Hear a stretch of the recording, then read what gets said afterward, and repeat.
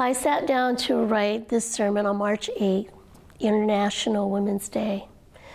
While social media was replete with celebrating the stories of amazing women and their accomplishments, I was grappling with how to present the tragic stories of some of these women from the Bible, who I believe more accurately represent the majority of women today throughout history and throughout the world. Now, I need to confess that reading and rereading the Bible stories of what Dr. Tribble calls the texts of terror has been overwhelming, agitating, and anguishing for me. It was challenging to read the details of oppression, degradation, abuse, and even murder. And on top of that, it was impossible for me not to think of the women who I knew in my own life who had suffered in similar ways. And then I found it difficult to not direct my anger at the men in my life and in my own patriarchal culture. You too will likely find it challenging to hear these stories, and that's okay. That's normal. There is no humane way to hear these stories without emotionally and psychologically experiencing horror, anger, and even despair. Yet I invite you to courageously sit with the swirl of emotions, to face the horror of human atrocities, and to bear witness and give voice to the women from the Bible who have too often been left behind in the background of sermons or theological debates. All scripture is God-breathed, inspired by His Spirit, and instead of sugarcoating or even hiding these stories, God chose for them to be told, written down, and retold from generation to generation. So as we retell these stories, no profound exegetical insights will be provided, no big ideas will neatly emerge, and no personal applications will be crafted.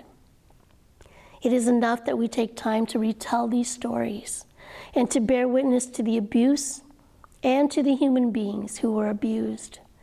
In today's text of terror, we meet a woman who was socially, financially, racially, and even spiritually powerless.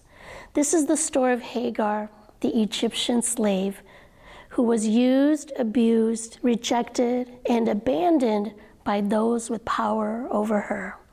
It's a long story. We're going to read from Genesis 16, 1 through 15, and Genesis 28 through 21. Now Sarai, Abram's wife, had borne him no children, but she had an Egyptian slave named Hagar.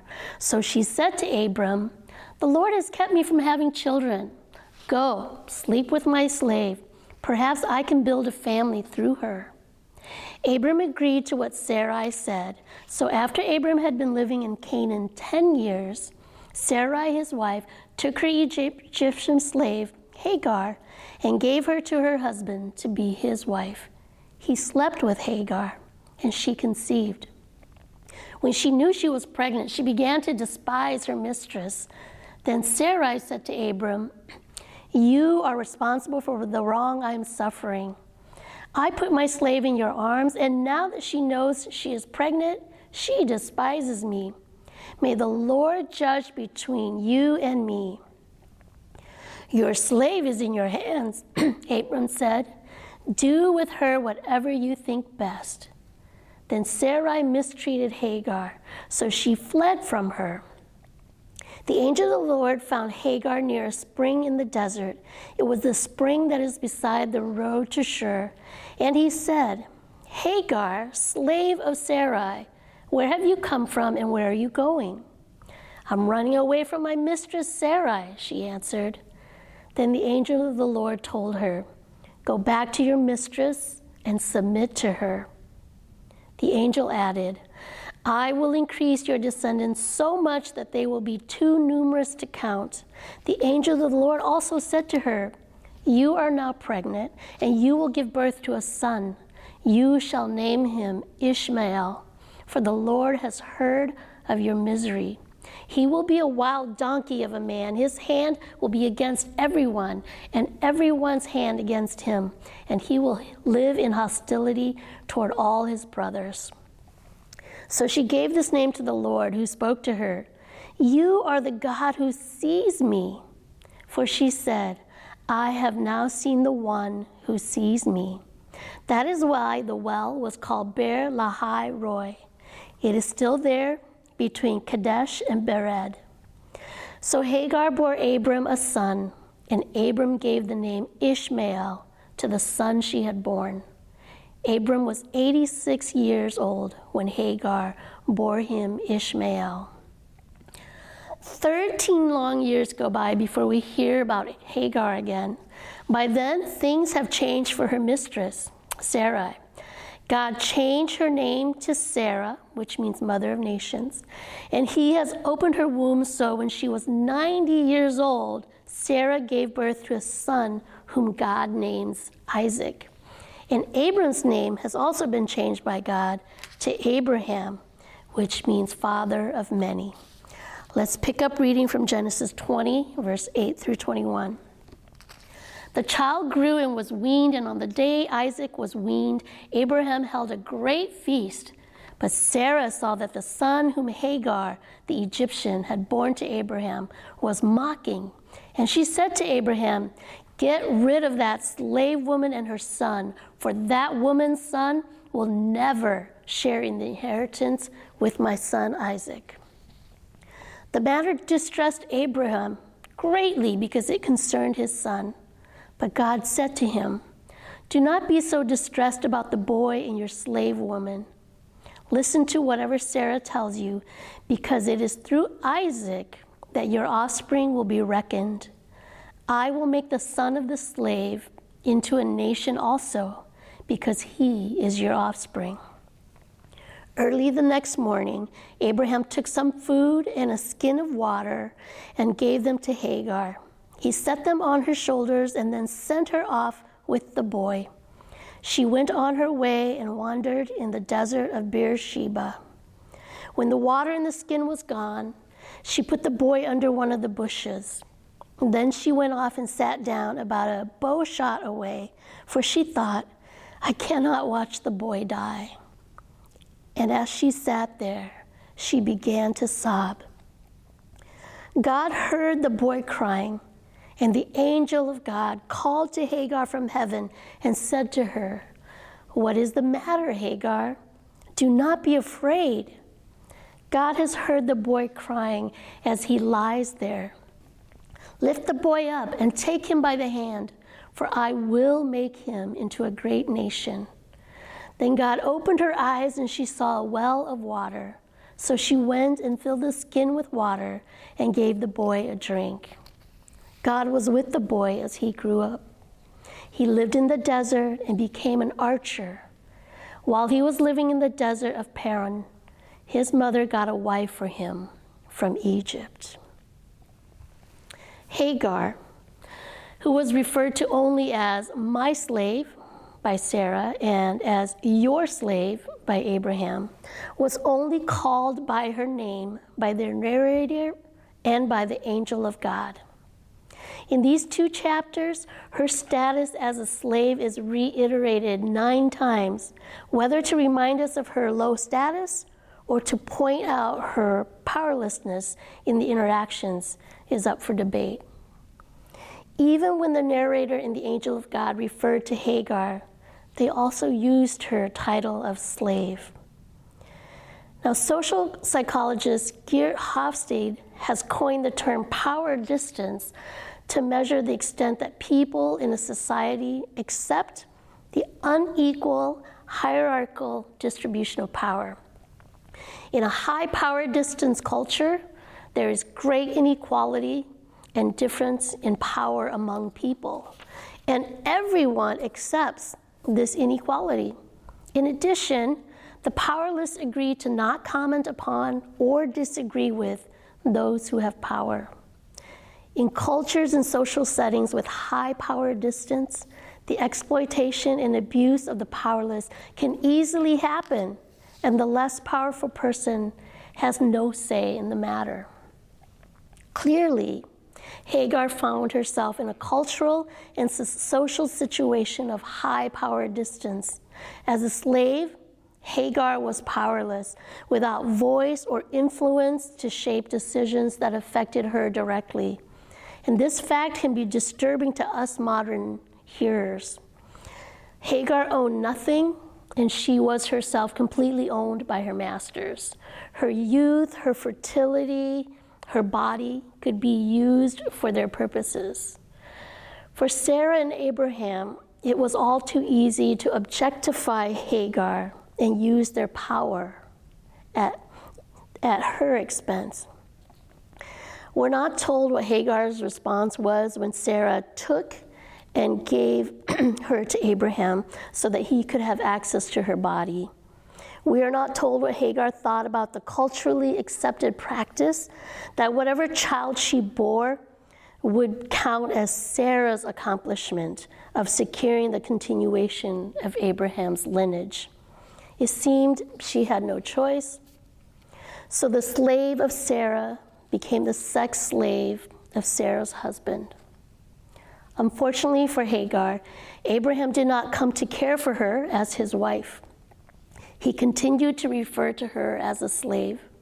He gave Sarah permission to mistreat a pregnant Hagar. And when Sarah wanted to banish them to the desert, he was concerned for Ishmael, his son, not for Hagar. This story is challenging on another level. Hagar's abusers were followers of the Lord God Most High. Just a few years before Hagar came into their lives, God had revealed himself to Abraham and made a covenant with him, promising that God would bless Abraham, that his name would be great, that his descendants would be innumerable, and that all peoples of the earth, everyone, would be blessed through Abraham. Now, how could followers of God, patriarchs and matriarchs of the Jewish and Christian faiths, do such horrific things to a powerless foreigner who was totally dependent on them? There is no justifiable answer, no way to clean up the story. The Bible tells it like it was, not like how it should have been. And finally, even God seemed to be against Hagar's equality and freedom. When she ran away because of Sarah's mistreatment of her, the angel of God told her to go back to Sarah and to submit to her. But he did promise that she would become the mother of innumerable descendants, similar to the covenant that God had made with Abraham. And through her son's name, Ishmael, God revealed that she was not forgotten or forsaken, but instead had been heard by God. Even though she must go back and suffer under her mistress, she now had the assurance of God's presence and blessing. Hagar, who most likely had no relationship with her master's God before then, now realized that he was also her God. Her suffering, abuse, and misery were not ignored by him. She was not invisible to him. And she was valuable enough that he would pursue her into the desert. With surprising gratitude, she gave him, God, a name. The God who sees me, the powerless slave named the most powerful God. 13 years later, when Abraham and Sarah no longer needed her or her son, they kicked them out of their home and their family, exiled them into the desert, and abandoned them there to perish. Again, it seemed that God was on the side of her abusers, telling Abraham to follow Sarah's instructions to banish them. And once again, Hagar could do nothing other than obey those who had power over her. So there they were, Hagar and Ishmael, lost in the desert, hungry and thirsty and on the point of death. The Lord heard Ishmael's cries, and this time, the angel of God spoke from heaven and called Hagar by name without any mention of her being a slave. The promise to establish Ishmael's greatness and increase the number of his descendants was renewed. and the Lord provided life-giving water for her and her son. They survived and made their home in the desert, where they were finally free from the oppression and the abuse of their masters and family. 4,000 years later, Hagar's story still echoes in the lives of many women and men who experience powerlessness in the face of those who would oppress them without mercy, exploit their services and their bodies, and even abandon them to destruction. Hagar's story is not so alien to us. We see the degradation of the image of God in how foreigners, people of lower social and economic classes, and non-majority folks are not given equal rights or opportunities. We see it in the abuse of power in relationships and marriages, where one person does not have the permission or ability to say no to sex or to having more children. We see it in the use of God's words and promises to justify abuse. We see it in the violation of trust when spouses and children are left behind without protection or support. And we see it in the objectification of human beings when we lust after them on screen, in print, or in our imaginations. My hope is that the telling of Hagar's story has brought her to our remembrance and has created space for and has given voice to the numerous men and women who have experienced similar experiences of being used, abused, and abandoned.